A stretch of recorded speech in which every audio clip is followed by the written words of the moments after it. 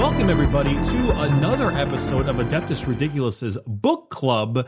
My name is Bricky, my co-host is DK, and we're going to be talking about the books of Warhammer. Before we get started, if you'd like to support our podcast, check out patreon.com/Adeptus Ridiculous. And we have all kinds of cool stuff like posters, outtakes, and a major goal at 20,000 for a fantasy episode of Warhammer Fantasy. So check it out. Also, you get access to the Discord.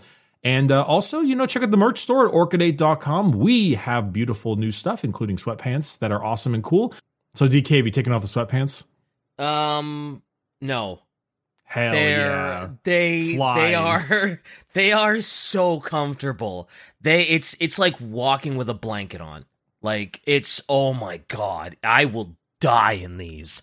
Good. I will die. Bury me in the Adeptus Ridiculous sweatpants. Bury me in my Adeptus Ridiculous sweatpants. Oh, they're so comfortable. I don't care what design is on them. They're just like, oh my God. I need to think of other designs. It's exciting. Anyway, So, Master of Mankind. Oh boy. So I'm not going to make any friends this episode. So I am curious because I think we both agree the first two acts are quite the fucking slog. Oh boy, that's an insult to slogs. Did the third act redeem it for you? I think the third act was the strongest. So that's a no. It definitely brought it up, but I just don't think it's strong enough to redeem like the 75% of the other book. It's just it's a lot to slog through to get to that last part. I was thinking the same, where I was like, okay, the question for us is not is the book like overly great or anything? Like, is this a 10 out of 10 book for us? Because we both agree it's not. It's way too much setup, way too much filler. Yeah, it's a lot of filler. I'm also of the opinion that like it is called Master of Mankind, right? So you're assuming it is an emperor-centric book. It is not. He's barely in it. He's in it. It's like what, 3 times? You get it at like the beginning. There's like the middle part where he's like explaining his foresight to Ra, and then there's the ending. It's 3 visions and then the ending. Yeah, and it's like I was under the impression I was going to get just all Emperor all day, and it's just like he's barely there.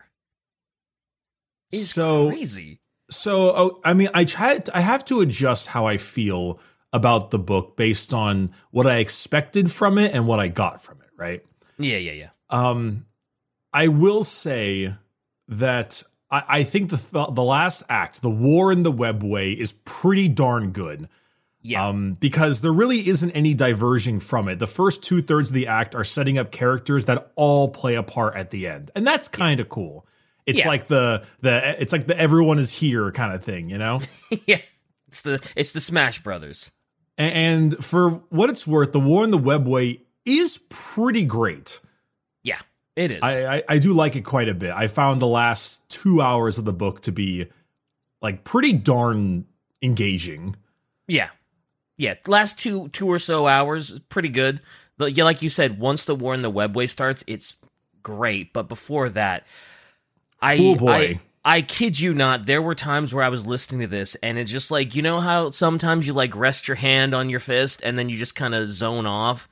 I would just like snap out of it after like 2 hours and be like, what did I even just listen to? It's such a tedious slog to get through like all of that. Yeah, I was not enjoying this book at all. That's unfortunate. For the first 8 hours. I was looking up, after finishing the book, I was looking up some of the consensus on the book, because this came out like 6 years ago, I think. Shy wants us to do a plot synopsis. Yeah, we can do a synopsis, yeah. In a sense, we kind of already did. It's literally just setting up the characters for the War in the Webway. That's basically what it is. Yeah, it's essentially just like, oh, hey, let's introduce 30 characters, and then let's have them all fight demons in the Webway. Because the demons get through because of Magnus's folly. Yeah, it opens with Magnus blowing open the Webway. which was kind of hilarious. I'm not gonna lie, when I first got that part. Hashtag Magnus did everything wrong. Magnus did so much wrong. So much. And then it basically just interchanges between setting up new characters and Ra, a major custodian, getting visions from the Emperor. Yep. And it bounces between that stuff for about 8 to 9 hours. And then all the characters that were set up and Ra is all then thrown into the webway for the major fight. And we get our first taste of the 1,000 Psychers sacrificed part. Oh yeah, you get you get the first person POV of the 1,000 sacrifice of the Psychers or whatever. Yeah, that was wildly uncomfortable to listen to. If you were claustrophobic, that is a bad scene. I mean, that to be fair, that is a great description of just how horrible and like weird and horrific it is, especially when it's like, oh yeah, some of them were just like in religious fervor and they were just so happy to be where they were and to be sacrificed, and it's like, ooh, this is icky. It is as uncomfortable as it should be. I mean, you are basically put into a coffin, and then throughout around 24 hours, you are slowly drained of your life as you have panic attacks and scream and try to get let out. It's pretty fucking awful. Yeah, it's real bad. Which, you know, is, I guess, apt for the situation. Yeah, it is. So I mean that.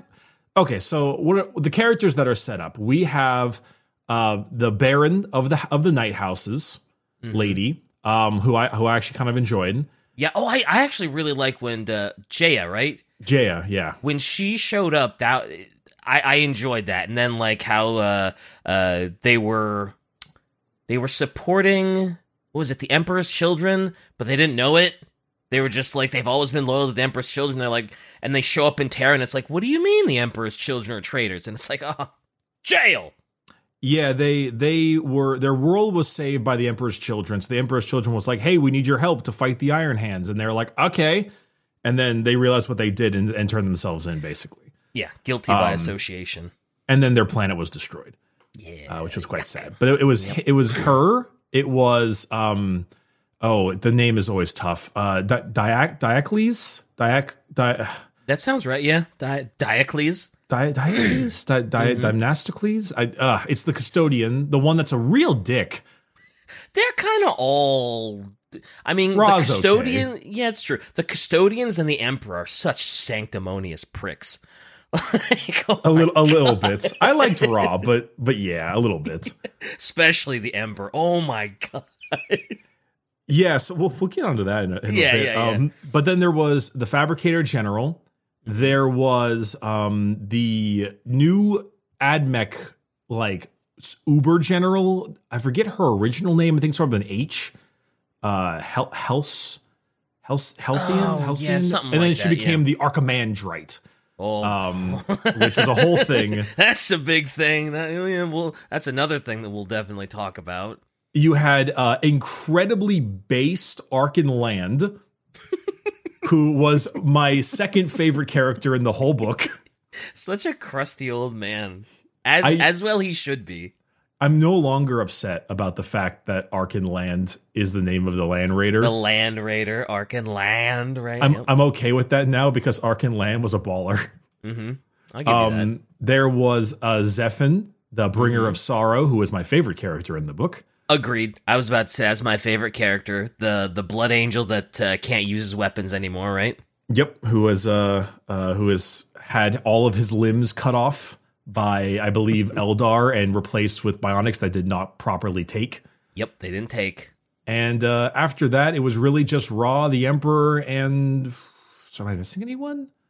It was like the little stint with the Titan, but that was about it. Oh, and then, of course, Dracnian. Dracnian, the first murder.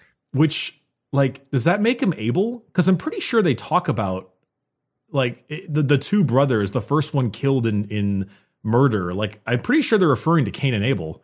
Oh, well, I didn't think about that. I don't know if they were trying to allude that this was Cain and Abel, but I mean, really? You could definitely take it that way, sure. I don't think they specifically said who the first murder was, but yeah, I mean, that works. Sure. Well, they often talked about it being like when a brother struck down the other brother. And I was like, that sounds like it's a Cain and Abel thing. Sure. Also, it took the face of like that warmonger kind of thing at the end. And I was like, is that like a biblical thing? Like, I thought they were just going for a barbarian. Like, I didn't even make the religious connection to Cain, Abel, and yeah. So, I don't know if you know this, but the sword that Abaddon carries is called Dracnian. Is that where he ends up? Yeah, that's the sword he is using is Dracnian. Ooh. Yeah, the echo of the first murder, the end of empires, as they always keep saying. That's a big deal. That's I guess a huge deal. I don't know how he turns into it, but if you'll notice in this paint job here, as said at the end of the episode, the faces of the sword drinking in the sorrow of the people. That's Abaddon's hand. That's a cool little detail, actually. Dracnian. Yeah. I was like, when they said the name Dracnian about a third into the book, I'm like, wait a minute. I know that name. Because, man, if Dracnian actually got hold of Abaddon and took over and went full Dracnian, ooh. Because, like, the Emperor could not stop Dracnian. Couldn't kill him. All he could do was imprison him. Like, oof. Yeah, so oof. I guess...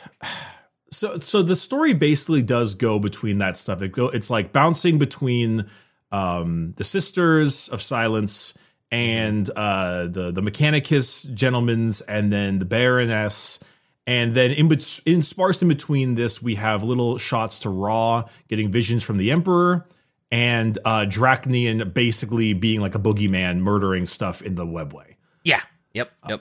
Yeah, you're essentially just getting repeats. you're just getting like battle reports about how the webway is going, and it's like just a lot of war councils.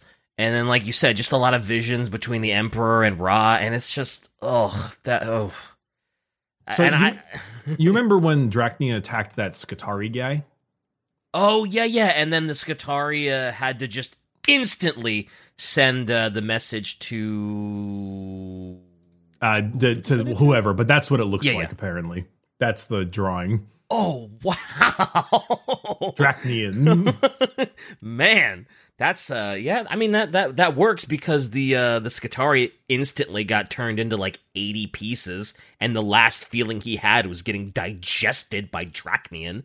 Yep. So yeah, dying pretty horribly. Yep, he had no fun. That was he did not. So and really, I guess what it comes down to for this book is because as I mentioned before, I looked at the old like people reviews when it came out. And most people were either very intrigued or very upset. The people that were upset were like, I cannot believe the Emperor nearly died to a single demon. I mean, it's a pretty important demon, though. Like, this is the first murder that's, like, been feasting in the webway and chaos, though. So, like, I don't mind that there's, like, this crazy first demon that, like, kind of sort of one-ups the Emperor and is just, like, this looming threat that they don't know how to deal with. Like, they have no idea what's going to happen if Dracnian ever gets free again. I don't mind it either, but I know that there were some people annoyed with that. But most people were more so annoyed with the reveal that the Emperor could not give a flying fuck about his sons. Oh, I'm glad we brought this up. Yeah, because he what is it? Ra's like, oh, how come you let the Primarchs call you father? Because that just doesn't seem like something you would do. And he's like, yeah, well, you know, fucking Pinocchio calls Geppetto dad. You know, it's because he made him. Doesn't mean he loves him. He's his creator. What else would he call me? And it's like, oh man, he doesn't love his sons at all. He doesn't think that's why he's such a bad dad. It's because he doesn't think he's a dad. No, he doesn't. What's this? Oh, you want to read Shai's thing here? Oh, sure. Yeah, as for DK's question of making no friends but not liking the book, you actually might make some friends, but not the ones you want. Oh, no. Oh, lovely. There are plenty of reasons to hate this book, but there are quite a few people who unironically think the Emperor never did anything wrong and hate this book for portraying him in any kind of negative way. Oh, so no, I like this book's portrayal of the Emperor because now I'm full Team Chaos, dude. I hate the Emperor. I think he is a horrendous tyrant. Oh, absolutely. Well, the worst. And that was like part of his spiel in one of his visions to Ra, right? Was like humanity kind of sort of needs a tyrant to funnel them in the right direction. Otherwise, they're just going to go off and they're all just going to be like religious zealots doing their own crazy chaos nonsense. And without him there to sort of funnel it in, and Ra's like, wow, the hubris of this guy. What the... But yeah, he basically calls himself a necessary evil, right? Like he thinks he needs to be a tyrant for humanity's sake, right? And he specifically is like, religion cannot be allowed because if you start doing that, it opens up a pathway for warp entities to cause problems. Oh, yeah. Chaos will reign supreme if you let religion run wild with humanity, yeah. Completely ignoring the concept that it's not about just removing it entirely, but more about like the correct guidance. Yeah. Like you don't just tell them no, you put them in the right path. Or you know, knowledge is power, and maybe putting them in ignorance may not be the good idea. Also, I do think this is both cool and fucked up. The simple fact that Zephon the Blood Angel was watching the Custodians fight and being like, they're really good at killing Astartes. Like, oh yeah, and he's like, is that what they were? He's like, is that what they were made for? Excuse me, are Custodians made to kill Astartes? What? I'm pretty positive that Custodians were prepped to murder all the Astartes, much like the Thunder Warriors, and that's put me on another level of wow. I don't like the Emperor. Yeah. So am I understanding Shai's message correct that there are people that were just like, oh yeah, the Emperor can do no wrong and screw this book because they portrayed him in a negative light? That's shocking. That is shocking. Because I was going to say, awful. Knowing what I know about the Emperor, even before reading this book, right? It's like the Emperor is still not a good guy, right? Like he's a terrible dad, not exactly the best leader either, when you look at all of the Primarchs. So I didn't realize there were people that were just wholeheartedly, Emperor's the greatest, long live the Emperor, he's never done anything bad. Like, that's actually a little shocking to me. I honestly think that it makes him interesting as a little more interesting as a character because he is so, like, how can a person possibly lead the empire of humans without at all even being human? Like, the guy is so above the concept of humanity. He's so so far removed from that idea, that overarching concept. Where how could he possibly understand humanity when he is so detached? He is so far removed from anything mortal human. Was it in this book or a different book where they specifically were like, oh, the Imperium of Man, you're not even led by a man. That thing might as well be a god on the golden throne. You guys are crazy for following him. I don't actually know. I don't know which one that was, but I believe you, whatever it could be. I actually liked, so the lore reveals of the book are pretty significant, I believe, and I think that's part of the major intrigue.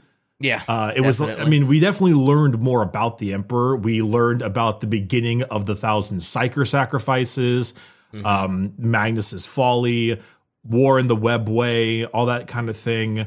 We learned more about Ark and Land. Like there is, this book is just chock full of lore reveals. Yeah, it's not completely without merit, but it's probably the weakest book we've read so far. Oh, I disagree. I think Krieg takes that cake. Really? Yeah, because so we're not huge on this book, not because the lore and stuff doesn't align with how we feel. It's because the first 2/3 of the book are incredibly slow and dull and boring. Yeah, they are. And for me, the last third kind of just a little bit makes up for it, but not enough. Yeah, the last third was very good. That's fair. the last third had me pretty enraptured. Okay, question then for you. What is, in your opinion, the best scene from the book? Your favorite scene? Let's get a positive in here. Okay, that's easy. When Zephyr comes out of nowhere and drives his sword into the shoulder of Dracnian towards the end, and he's finally got his chance to fight him, and he's doing his thing. He leaves that bandolier of grenades right the hell on the back of his neck, and he just comes in like a wrecking ball. That was Pog, dude. That was it. I was about to say very close to that. For me, it was the conversation between Zephyr and Arkin Land right before that. Those two together were so great. They were great. Oh my god, I almost wish there was a whole book of just those two rolling around, just doing whatever as just sort of a side book. Oh my, that's the greatest pair. That's almost up there with Trazyn and Orican. Almost. They were a lot of fun, but I really liked Arkin Land's explanation of him being like the bird that can't breathe. Oh, and I was like, right. That is so depressing, dude. Oh my god. Yeah, it is. That's right. Because he was like, oh, haven't you ever wondered why they'd bring a blood angel that can't fight to a giant fight? And it's like, ooh, I didn't think about that, but ooh, he's a coal miner's bird. Oh no, that's depressing. That's sad. Mm-hmm. And they never actually explained why his name is Bringer of Sorrow. Yeah, they didn't. They kept bringing it up. Like Arkin Land brought it up, and one of the custodians bring it up. Is like, oh, hey, you're Bringer of Sorrow. Why do they call you that? They never really expanded on that.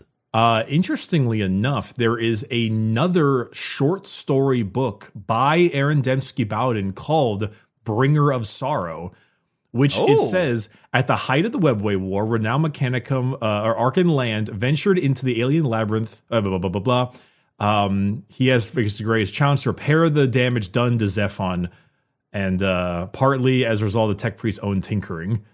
And it was like, oh... Another extra little thing. It's apparently a really short story, like a tiny little 10-minute thing or something. But gotcha. It's still something, I guess. Yeah, they were such a good pair, man. Damn. I that part was great when we like cut to the next scene where he was firing his bolter. I had this huge grin on my face, just like a dumbass in the middle of the gym, like listening to the final bits of the book, like, yay, he's doing a thing. Yeah, Zephyr finally getting into the fight was just like, let's go. That was easily the most hype moment of the book. Yeah, definitely. I was very pleased with it. It was lovely. Those blood angels. Let's go. Let's go Blangles. But yeah, I guess really it just does come down to a lot of the lore. Do you like the lore that was presented here or not? I like the custodians. I enjoy how ridiculously strong they are, and I like the reveal that they're incredibly good at killing space marines. And that just kind of gives me this like, It's very off-putting how good the custodians are at killing space marines. Yeah. Ironically, on the tabletop, they are also really good at killing space marines. Oh boy. Custodians versus space marines in the 41st millennium, maybe?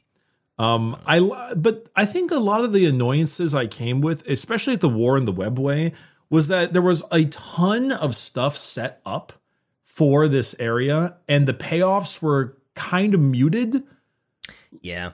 Like, oh, we're going to set up this whole uneasy alliance between the Mechanicum and the Custodes, and the Mechanicum decide, well, god darn it, we didn't get what we want, we're leaving, and we're going to walk right into the warp and die without realizing it. And, pretty much, yeah. And then the Archimandrite gets taken over by Dracnian just to have a cool, like, final boss fight type thing. Which, it was pretty cool, because the Archimandrite, the possessed one anyway, runs roughshod over everything. Custodians, sisters, nothing stands in that thing's way. No, it really doesn't. And it's fun. Like that whole thing is enjoyable. But then there's random bits where like, okay, Draknian takes over a Titan. And that's crazy and cool. And all it was to watch another Titan fight a Titan and then get shot by the Titan he took over. And then the part was over. And I'm like, why did we even bother? Yeah.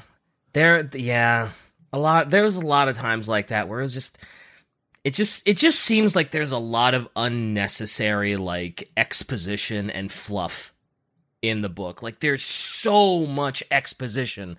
Like there'll be a time when like the Emperor's like, "Hello, I'm the Emperor," and then it'll go on for like 8 hours expositioning me, and it's like, please just move on. Like I feel like there's so much fat that could have been cut from this story. I'm thinking a little bit back to like the Night Lords trilogy because it was also written by ADV, and he did often cut to seemingly unimportant characters, and then often just killed them. That's true. I think that what it did, it served the story in a lot of ways. Like, I don't remember the name of him, but he was the pilot of the ship that Octavia was on in the first like hour of the first book. And that whole thing of like a space marine craft is coming in. Why aren't they listening to our hails? It's getting close. We have come for you. And then it blows up the ship in orbit and Octavia's on the ground like, oh my God.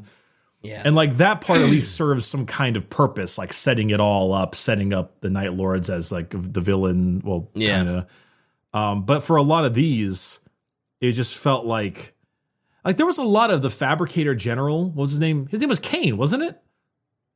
Yeah, actually it was, wasn't it? And Arkin Land did not like Kane, and yeah, but like he was there. And he had a lot of screen time in the beginning, and he didn't do anything at the end. Yeah, I was trying to remember anything that Kane did towards the second half of the book.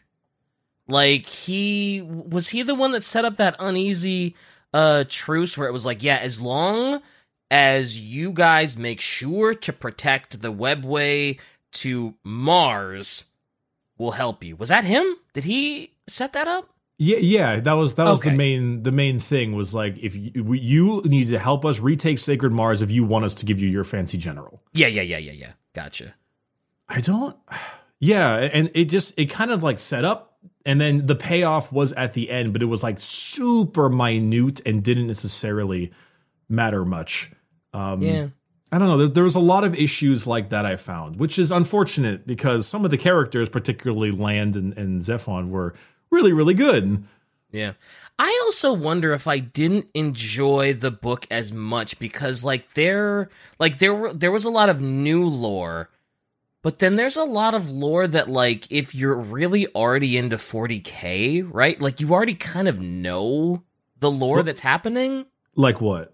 Well, like when they're like, oh yeah, we're examining Angron, and it's like, oh yeah, I can't take the nails out, and that's like, well yeah, I kind of knew that, but I guess like if you're new to 40K, you wouldn't know that, and that would be super interesting to be like, oh well, hey, the Emperor did try to help him out, and that might be like an interesting little plot tidbit. Whereas like for me, I'm just like, oh okay, let's move on. I know this stuff. Let's just right. Well, so there's 3 possibilities on that. One is that could be where we figured that part out in general.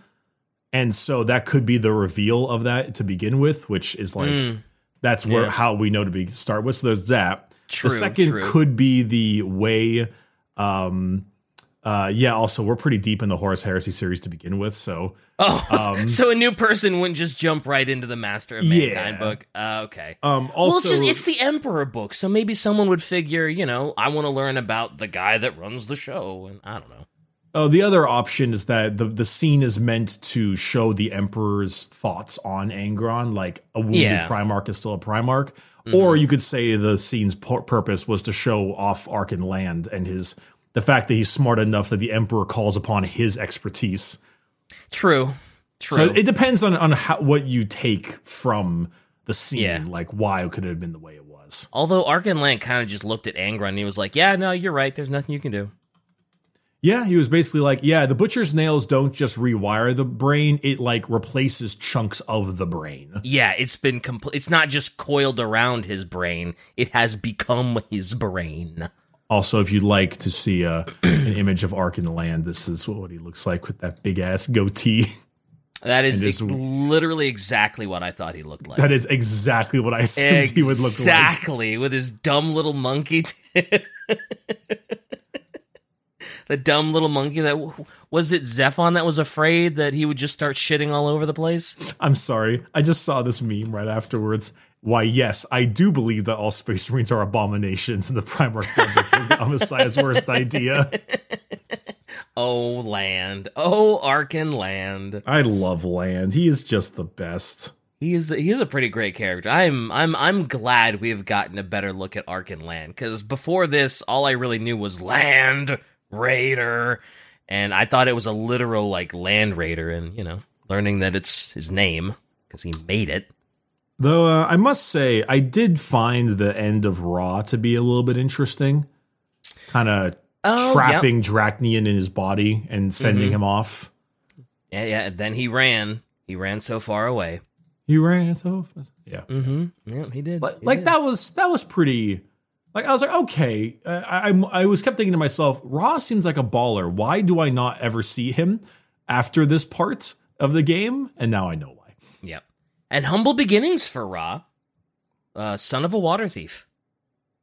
Yeah, the opening also had Constantine Valdor murder a lady for stealing the last stealing bit of water. Yeah. Stealing not just the water, the last water on Terra, the final water. Mm-hmm. All this because I stole water. Yeah, that was kind of funny. And Constantine Valdor is quite the guy. Yeah, he is definitely a guy. That is for sure. I also think that this is a pretty good book if you like the Sisters of Silence. They're shown off as quite terrifying. Oh yeah, definitely. With all the signing and the Didn't when he possessed what's the big machine again? The Arca Oh, the Archimandrite. Yeah. Yeah, wasn't he killing sisters and he was like, "Whoa, this is great. I feel so juiced up every time I kill one." And then all my chaos buddies get juiced up because these soulless witches are gone. Oh, this is hype. So yeah, the sisters do come across as rather important. I wonder how Draknian got put into a sword. That I'm very curious too, because he had to. For him to be an Abaddon sword, somebody had to kill Ra, right? Or somebody had to extract him from Ra, right? Basically, yeah. Shai says she has a sort of an answer. Ooh, I want to know. Whoa. Oh, go ahead, dude. All right, Shai says, at some point, Draknian was bound in the labyrinth beneath the Tower of Silence on Uralan, where the Chaos Gods themselves lock away their secrets. Abaddon was led to the Tower of Silence during his first Black Crusade in 781.M31, and, after fighting off constructs of dark energy that serves as the tower's guardians, entered the mirrored heart of Uralan beneath the crypts. Wandering a haunted labyrinth of impossible angles that was continuously made and unmade as he walked, Abaddon encountered a towering figure wreathed in golden light. The golden figure led him to the center of the labyrinth where a shard of shifting darkness hung. When Abaddon grasped it, Draknian took the form of a fearsome blade.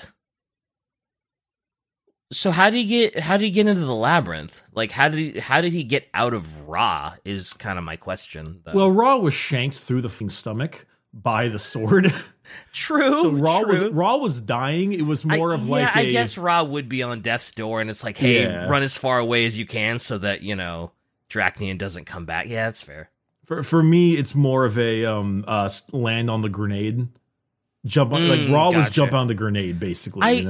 I guess for some reason when I read the ending, I was like, oh, he's still alive, and he's like he can recover from his wound because he's a custodian, and he was just gonna like continuously go as far away from the Imperium as he could with Draknian, and just sort of as long as he lived, Draknian would be imprisoned. I guess I didn't take it as he would die soon after.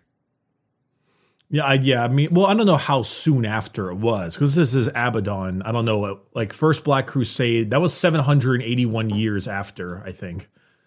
Oh. So, I mean, it took him a bit. Yeah, that's true. It did take him a little while, yeah. At least I think so. So is Draknian constantly trying to like take over Abaddon, and Abaddon is just so forceful and willful that he just fends him off? Is that how that sword works? I think so. Demons always want to take over their host. That's just like the way it is. Naturally, yeah. But I think Abaddon wets blood so often, and Draknian drinks the souls of the dead so often. He's kind of like, I'm actually pretty chill with my new crib. I've got a good deal. This is, no reason to interrupt this. Yeah, he feeds me well. I'm eating good in the neighborhood. I think in one of the Arcs of Omen books, Draknian is like, I want to kill, I want to kill, I want to kill. And Abaddon's like, shut up. I'm working on it. God damn it. Yeah, you'll get fed soon. Just chill out. It's like when he was like a hungry little puppy that's like treats. like a cat, like when a cat was ready to be fed, walks up to you and it just incessantly goes meow, meow, meow. I like how we have denigrated the first murder of man to a cat meme. Catnian. You ever seen this video, DK? No, it's Draknian. Oh, shit. Let's go. Nyan is no. Feed me. No. This video is exactly what I imagine it like. I have never seen this video, but yes, exactly. Mm-hmm, Perfect. Mm-hmm. Perfect. I'm not going to sugarcoat it. You've done it. Truly, you have done it. Well done. Well done. Oh. I mean, other than that, final consensus overall on the book, like, it's certainly got some good lore reveals. It's obviously a very important book in the Horus Heresy saga because it's the war in the Webway. Yeah. The Impossible City. There's like a combination of there's two ways you got to look at like a book this deep in the Horus Heresy trilogy, or not trilogy, good God, quadrillion-y. You have to look at it as either A, one of the books in the series, or B, as a standalone book. And maybe it hits a little bit harder as a book in the series. Maybe just, I don't know what the book before it was. Maybe the book before it was like a purely action one, and this is like kind of a breather. Yeah, that's true. I hadn't thought about it as simply an act in the Horus Heresy as a whole, right? I was looking at it as purely stand-alone complex. Yeah, that's true. Like, if the book before it is just action from the get-go for 13 hours, just nonstop balls-to-wall action, this actually would make a nice interlude. So Shai says, would you say, Berkey, that if you were new and want to learn about Emps, just read The Last Church? Yeah, I'd say The Last Church, it's not only shorter, but it gets you a better idea of the hubris that the Emperor believes in. His somewhat famous quote of "the difference is I know I'm right" is such like a malignant fucking saying. Oh yeah. It's like everyone else who tried this kind of thing failed and were awful people, and he's like, yeah, but I'm different. And he's like, no, apparently not. I mean, you do still get that vibe from this book, but you got to trudge through a lot of stuff to get there.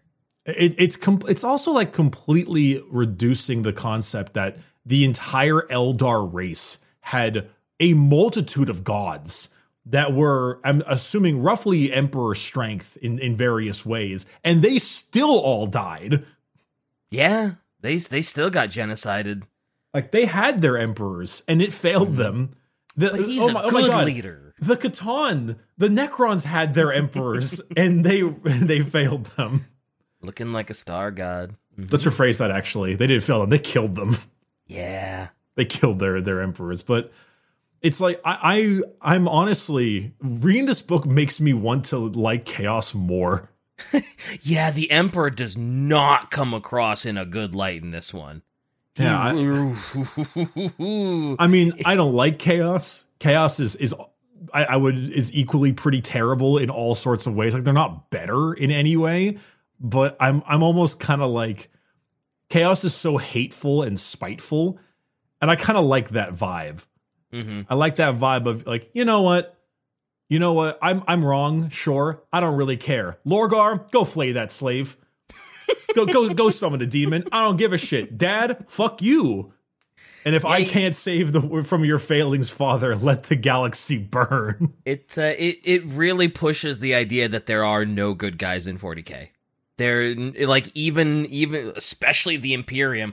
This is your sanctimonious prick leader who is willing to sacrifice 1,000 psychers a day. There's no good guys. Are we the baddies? Yes. Whoever said it, yes. In 40K, you are the baddies. Which is also just hilarious because you can absolutely. If you're like, God, I hate all these factions. I don't want to be a chaos slave, and I don't want to be a corpse worshipping asshole. Then just play the orcs, my guy. Yeah, they're just having a good time, looking for a good crumpin'. Or play the Krons or the Nids. Yeah, Nids are just hungry. You got plenty of good options still. Yeah, you do. Anywho, I think that generally wraps it up. We might not make a whole lot of friends with this, but that's okay. It's not every book can be a smash hit, and just because we don't like it doesn't mean you don't have to not like it. You can still like it. Your opinion is still valid if you love this book. It just didn't do shit for me. It was the problems with the book where it was not the not the reveals, not the overarching explanations or anything. It was just the pacing. It was just really bad pacing. Really, that did get better pacing at the end. Yeah. I would agree. It's that pacing, trudging through that first 8 hours of just exposition heavy, it's tough. It's tough, and it just doesn't do a lot. It's just Total side note, the custodian dreadnought was a contemptor, and so he was like the egg dreadnought. Oh, really? I didn't realize he was an egg. Sagittarius, right? Sagittarius. And so he was like, I'm just imagining him after getting smacked by Dracnian and falling on his big eggshell to just sound like this. Well, they said he did seem like he was a turtle that fell over on its back and couldn't really move well. They did. He's like with the grace of a fat turtle or whatever. Yeah, he's like, help me, guys. I've fallen and I can't get up. Roll me over. Roll me over. That was pretty funny. Man. All right, anyway. Next book. What do we do? Do you have any ideas? Do we have any suggestions? What's a pretty popular one that keeps getting suggested of us? Well, I'd like to maybe do a little less Marines. Okay. But then again, there's still so many Marine books. You want to just figure it out next time? Yeah, my mind was Hell's Reach in the beginning, but Hell's Reach is a Marine book. Oh, that's right. That was a very heavily requested book for a while, wasn't it? Yeah, I'd like a Xenos or a Guard one. See if we can find something neat there. Xenos or Guard, 8 hours or less. Yeah, this one was a hefty boy at a what was it, 12 hours or 11? It was somewhere in that ballpark. It was a lot. So 8 hours or less, Xenos or Guard. We'll figure it out on the next episode. Yeah, definitely. Also, I wouldn't blame you for that one, Shy. Master of Mankind was one that had been suggested a lot too. So I don't think that's careful what you wish for. Yeah, you just might get it.